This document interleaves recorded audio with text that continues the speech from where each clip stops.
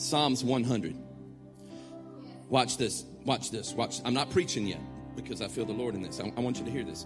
Shout for joy to the Lord, all of the earth. Worship the Lord with gladness. Hold on a second. What you need to know is that this psalm is a psalm. It's called a psalm of gratefulness. How awesome would our praise be if we reflected upon everything that God had done in our lives and we praised him from a posture of gratefulness? Think about that. Here's what the psalmist says. So worship the Lord with gladness. Come before him with joyful songs. Know that the Lord is God. It is he who made us. We are his and we are his people and the sheep of his pasture. So we enter his gates with thanksgiving and his courts with praise. Give thanks to him and praise his name. For the Lord is good and his love endures forever. His faithfulness continues through all generations. Do I have any noise makers in the house today? Then somebody make a noise unto the Lord.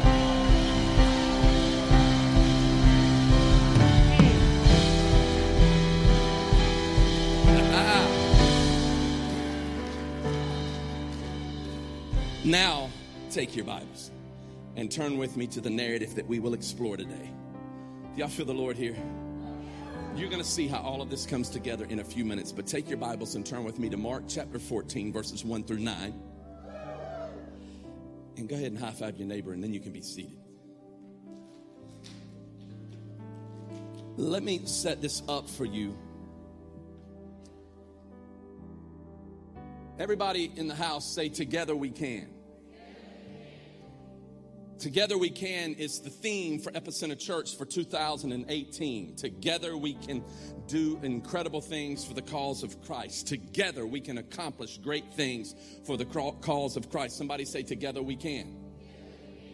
If you've been here for any amount of time, you know that there are certain sayings that we have that are a part of our DNA. One saying is, saved people serve people. Why is that?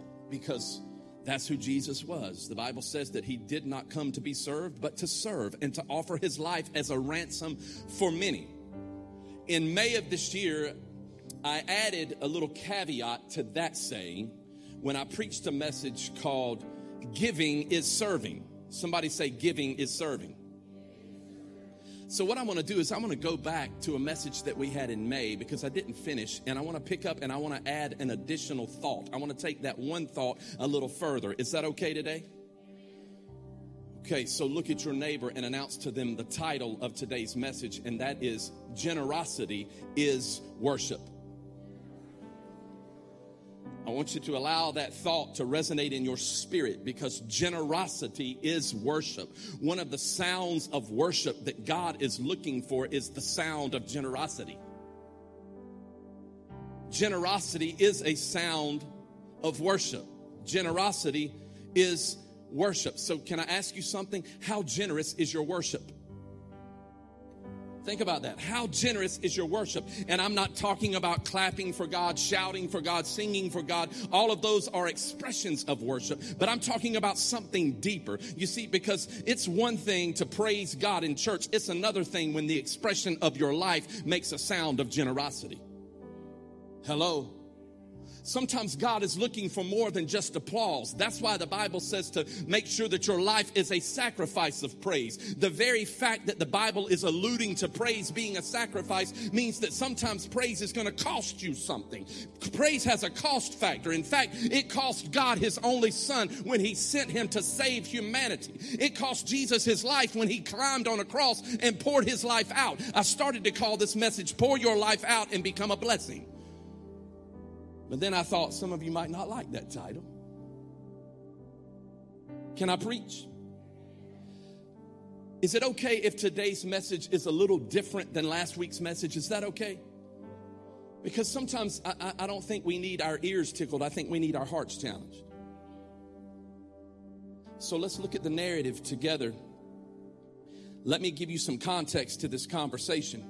We're looking at Mark chapter 14, but over in John chapter 11, the Gospel of John. Yes, I'm going somewhere, so hang with me. In John chapter 11, there is this incredible miracle that proves that Jesus is the resurrection of life. when he raises Lazarus from the dead. He shows up in Bethany 4 days after Lazarus has died. Martha comes out to meet Jesus. Mary does not come with her. Mary and Martha are sisters, and they are the sisters of Lazarus. But then a few hours later, Mary comes out and meets Jesus and falls at his feet and says, Lord, had you only been here, Lazarus would still be living. What Mary did not understand was that Jesus was not coming to heal Lazarus. He was coming to resurrect Lazarus. So we know that Jesus goes to the tomb and he says, roll away the stone. He calls Lazarus out by name. Lazarus comes out. He says, take off the grave clothes, and everybody breaks into applause. And there's such wonder because he just raised Lazarus from the dead. That's John chapter 11. John chapter 12, Mary does something incredible with her worship. It's extravagant worship. And I don't want to look at the story based upon John's gospel in John chapter 12. I want to look at the story based upon Mark's gospel from the perspective of Peter, and Mark is recording the story in Mark chapter 14. So can I read part of the narrative with you today? Here it goes. Watch this. I need you to hang here with me. It says, now the Passover and the festival of unleavened bread were only 2 days away, and the chief priest and the teachers of the law were scheming to arrest Jesus secretly to kill him, but not during the festival, because they thought the people may riot.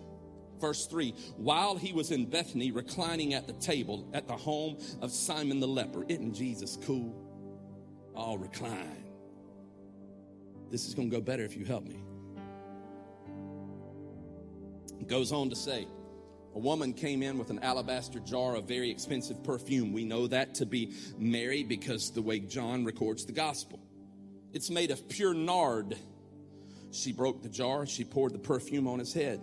Some of those present were saying indignantly to one another, meaning they were angry. Why this waste of perfume? It could have been sold for more than a year's wages and the money given to the poor. And they rebuked her harshly. Verse 6, Jesus says, you leave her alone. Why are you bothering her? She has done a beautiful thing to me. The poor will always be with you, and you can help them anytime you want, but you will not always have me. She did what she could. Somebody say she did what she could. Can I ask you this question? Are you doing what you can? Are you doing what you can? You see, because God will not expect more than you can do. But many times what you can do and what you will do are worlds apart. Hello? You see, you might see a need, but you're not willing to engage the need because you have a need in your own life that you need someone else to be generous to. And so you're thinking, God, I want you to give me a blessing. God, I need you to meet my need, but yet you have an opportunity to meet someone else's need, but yet you close it off. And so the very thing that you're closing off could be the very conduit that God is using to bring you the blessing that you need to meet your need so that you can meet somebody else's need. Hello? I don't need to start preaching yet. Hang with me. Here goes. The rest of verse 8, it says, she poured perfume on my body beforehand to prepare me for my burial. It seems like only Mary understood that Jesus was about to lay down his life. Verse 9, truly I tell you, wherever the gospel is preached throughout all of the world, what she has done will also be told in memory of her. 2,000 years later, we're talking about Mary this morning doing this extravagant gift. I need you to grab hold of this. Let me paint this image for you. Here is Mary coming into this place, breaking this alabaster jar, pouring out upon Jesus this incredible blessing that the disciples are now talking about. Why did she do that? They're angry over it because they see it as waste. But Mary saw it as gratefulness, because just remember, the day before Lazarus had died and now Lazarus is living. Jesus had done something incredible for her, so she's worshiping him from a position of gratefulness. How much would our worship change if we begin to reflect upon everything that God has done? How would our worship change? How would our worship change if we begin to praise him from a position of gratefulness, because God had done so much for us that we could not help but to pour out a blessing upon him? Somebody, you need to help me preach. I don't need to shout. But what happens when we come to the revelation that God is a God who shall supply for all of our needs? He met Mary when she had a mountain that needed to be moved. He moved the mountain. When she had a brother that had died, he said, move the stone away, and he brought back what was dead and he brought it to life. What I'm trying to say to you is the next time that you have a mountain in your life, the next time that you have a problem, the next time that you have a demand, the next time that you have a Goliath, all you need to do is remember everything that he has done. He's got this. He had it before. He changes not. He is with me. So I'm going to know that he is my Jehovah Jireh, my provider, and I'm going to cry out to him because he's done everything for me. So the least that I can do is to do what I can. Somebody say, do what you can. Thank you, Carmen, but stay right there for me. You don't have to play anymore, but stay right there. So what did Mary do? She did what she could. She broke the alabaster jar of perfume. Now, let me give you some of the context, the theological, the spiritual, the historical context of what's happening here, because you need to understand it so that you can fully comprehend the behind-the-scenes story.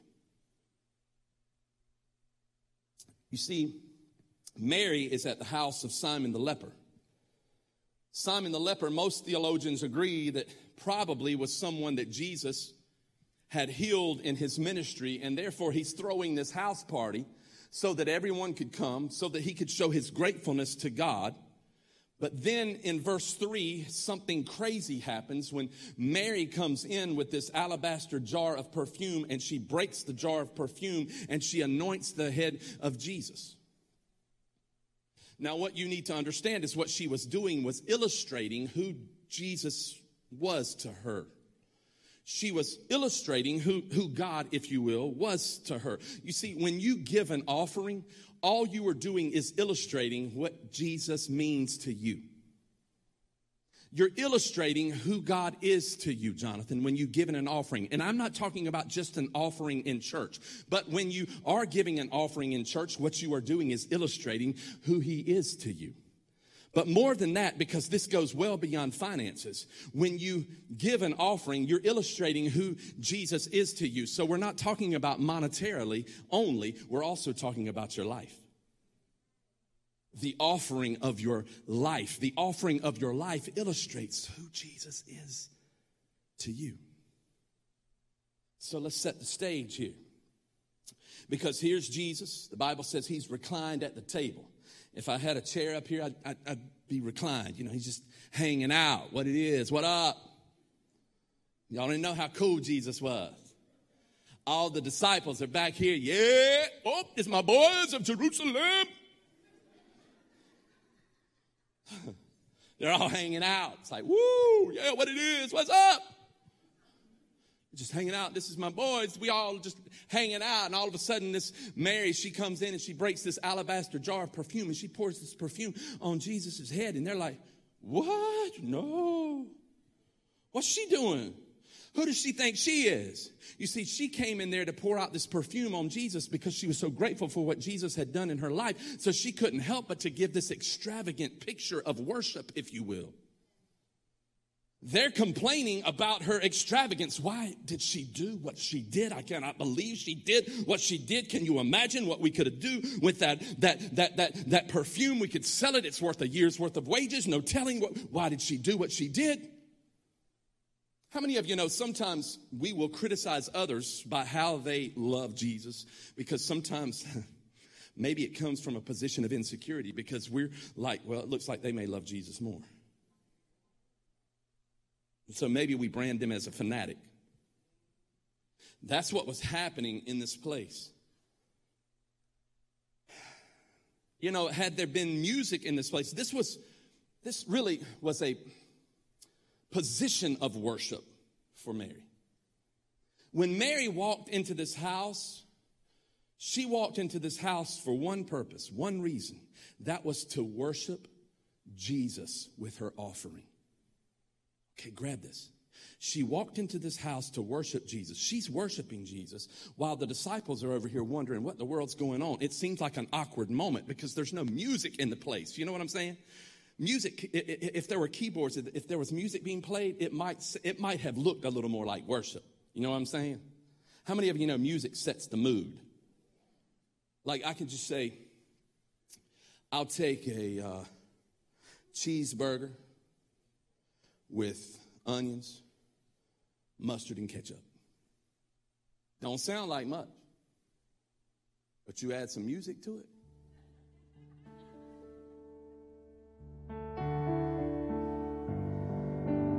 I'll take a cheeseburger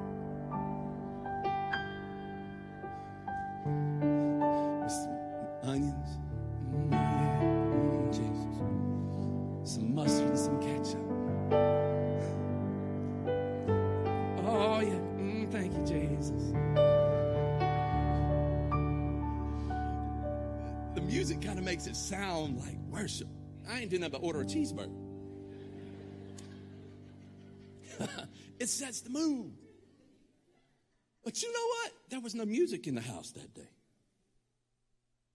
But yet she was still in a position of worship. The disciples were like, what's she doing? She was worshiping. She was leaning in, and she took the perfume and she poured the perfume out. She was leaning into generosity while the disciples were over there complaining. The disciples have spent 3.5 years with Jesus, and they don't understand the generosity that is required from Christ followers. Think about this with me for a moment. If you study the ministry of Jesus, you will see there are 2 reasons why people follow Jesus in the Gospels. Number 1, it's because what Jesus could do for them.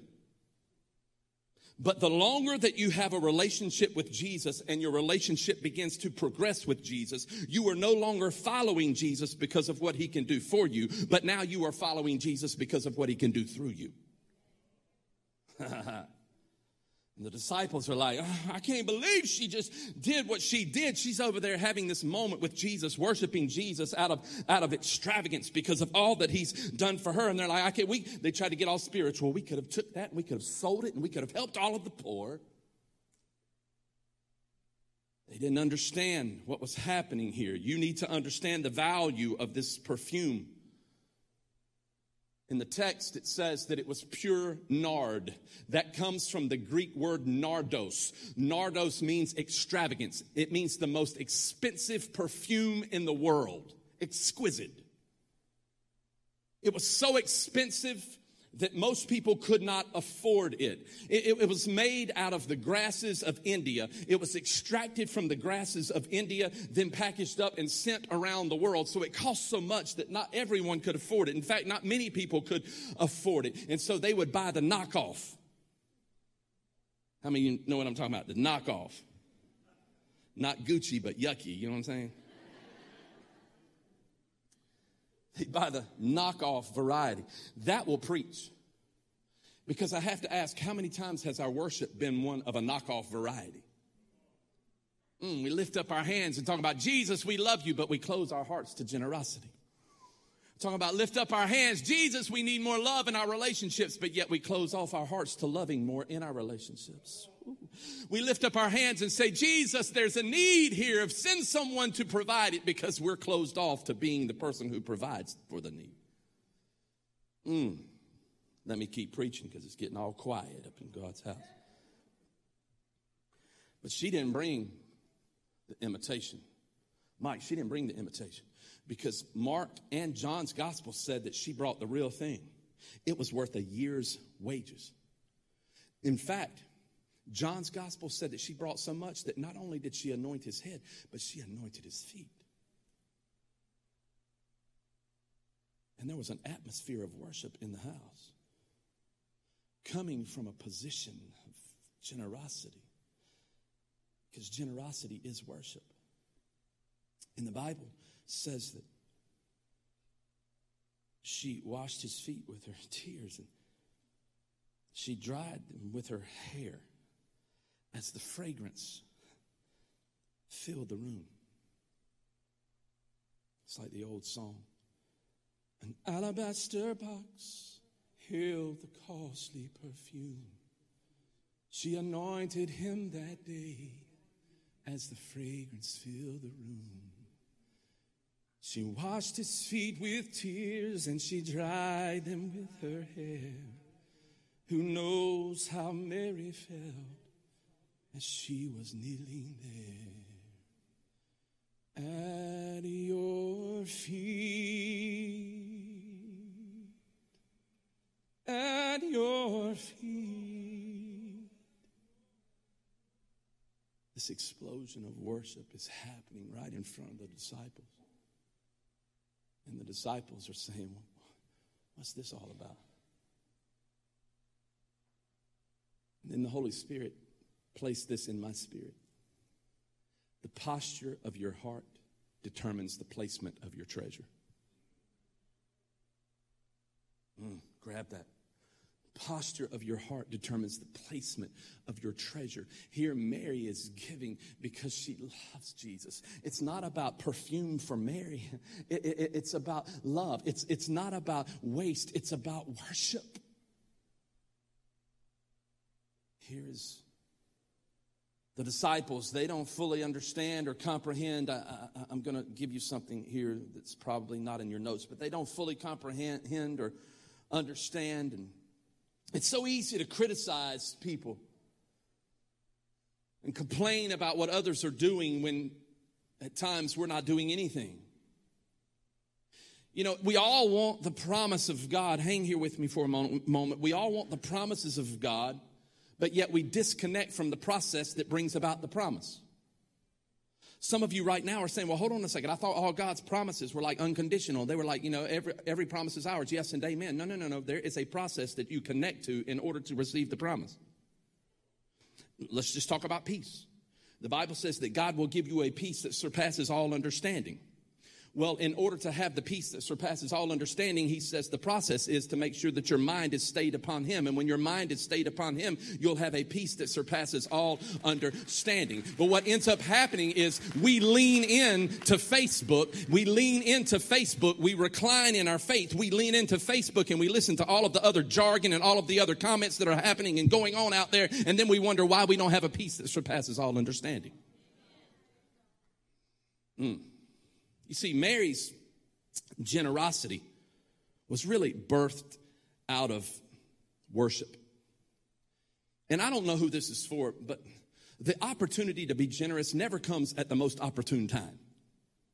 The opportunity to be generous never comes at the most opportune time. It comes at the most inconvenient times. It never comes when you're in a good mood. It never comes when you have thousands of extra dollars of discretionary money in your bank. It comes at a time when God's trying to see, are you going to trust in him or are you going to trust in the stuff that you have? Where is your trust going to be? Because for Mary, church, you need to hear this. For Mary, this was not about perfume. This was about worship. This was not about waste. This was about extravagance. This was about the Savior who gave it all, who poured out his life. And she realized that I'm not doing much because he gave it all. All I'm doing is bringing back to him.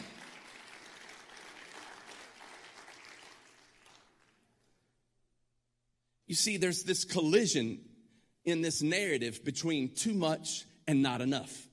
Think about it. There's a collision between too much. The disciples are like, that's just too much. Mary's like, no. It's not enough.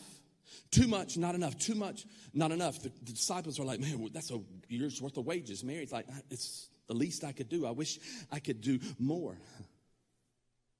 It's like, hang here with me. It's like tithing. Some people are like, whoo, Lord, 10%, that's just way too much. God asks for 10% of everything we make. That's just way too much. God needs to recline a little bit on that. He needs to recline in that request. Because that's just way too much. After all, my Planet Fitness membership's only $10 a month. Come on, God, that's just way too much. But you know what? When you begin to think about all that God has done for you and you realize that everything you have is a result of him, you'll no longer be focused on the 10% because you'll be thinking about the 90% that he's given you. Good Lord, have mercy. The 10% won't be anything. Think about this with me. There are two schools of thought in this narrative. Mary's generosity is reflective of all that God has done for her. The disciples' generosity is reflected upon everything that they need. Think about it. One is being generous because of everything that God has done, and she realizes that it was all God anyway. The others are not being generous because they're thinking about everything that they need.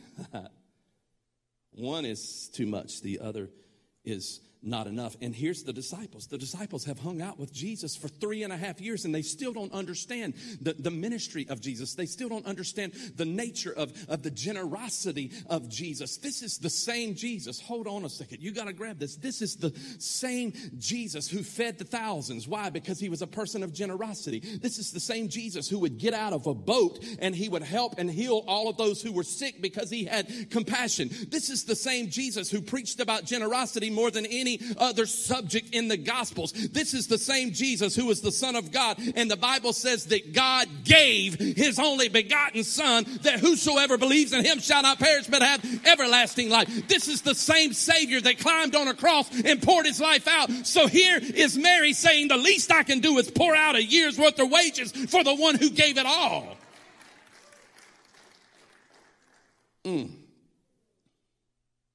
So Jesus says to the disciples, leave her alone. Why are you bothering her? Leave her alone. Why are you messing with her? Why are you bothering her? Why don't you leave her alone? She's done a beautiful thing. I wrote something down that's not even in your notes. This is free, talking about generosity. Write this down. Write this down. This is good. Take that pen that says Epicenter Church on it that we gave you, free, generosity. God expects no more from us than what we can do. But beware of setting your sights so low that you believe doing nothing is doing what you can. Let me read it one more time to you. God expects no more from us than what we can do. What we can do. What we can do. But beware of setting your sights so low that you believe doing nothing is doing what you can. Think about this. We live in a culture where the mantra is not enough. Think about this with me for a moment. Let me just give you a few examples. You wake up in the morning, and just as soon as your feet hit the floor, what do you say? I didn't get enough sleep. You work all day. You come home that night. You get in the bed late at night. And what do you say? I didn't get enough done. So you work around the clock and you're working all of the time. And so you say, I just never have enough time to enjoy the fruit of my labor. Then you have a vacation. And when you have the vacation, you follow it up by saying, well, I just don't have enough money to do what I enjoy. We live in this culture of not enough, not enough. So here's what I wrote down. This is not in your notes either. Another free something. Generosity. Somebody say generosity is worship. Watch this. What if how you use what you have becomes the conduit for all that God can give? Grab that. What if how you use what you currently have becomes the conduit for all that God can give? You see, you will always live with the thought process of not enough until you realize that the Christ inside of you is more than enough. You will always live with the thought concept of not enough until you realize that God's grace is all that you need. You will always live in the concept of not enough until you begin to believe the word of God that's been spoken over your life. You will always live in the not enough as long as you believe it's your resources that meet your need. Until you begin to believe that your needs are met according to his riches and glory, it's at that moment when you realize that his riches are the ones that supply your goodness, your blessings, your breakthrough. It's at that moment that you'll realize you have everything that you need. You don't have to live in the not enough because he's more than enough. Mary understood that. So Mary's bringing something, a family heirloom. She's not only pouring out the perfume that's worth a year's wages, but she's breaking an alabaster jar that was probably in her family for years and years and years. Why? Because she felt like it was the least she could do. She was giving this not because it was perfume. She was giving this because it was love.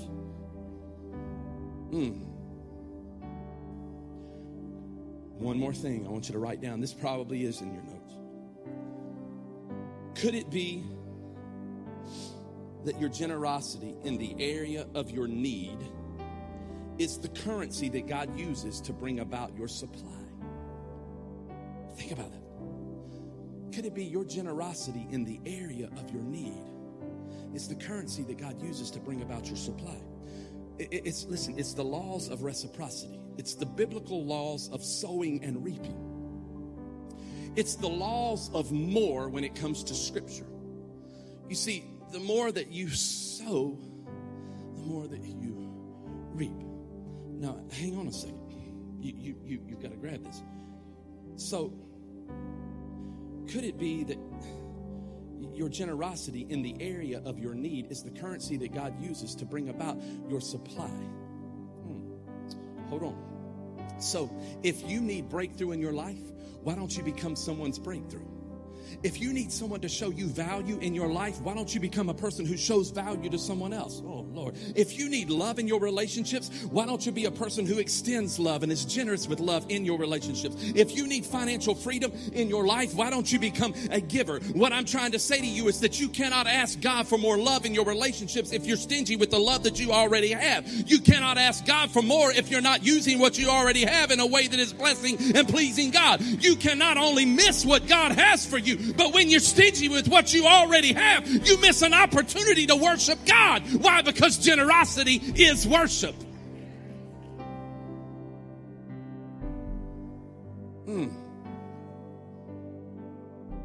I told the praise and worship team in the green room before this message, I said, you know, when you start talking about money, people get all funny. Like some of y'all have just like clenched up. You're holding on to your wallet hard. Oh. Listen, this concept has so much more to do than just money. It's every gift that God has given you. If God has given you grace, be a conduit of grace. If God has shown you love, then be a person of love. If God has shown you forgiveness, why don't you forgive somebody else? Lord have mercy.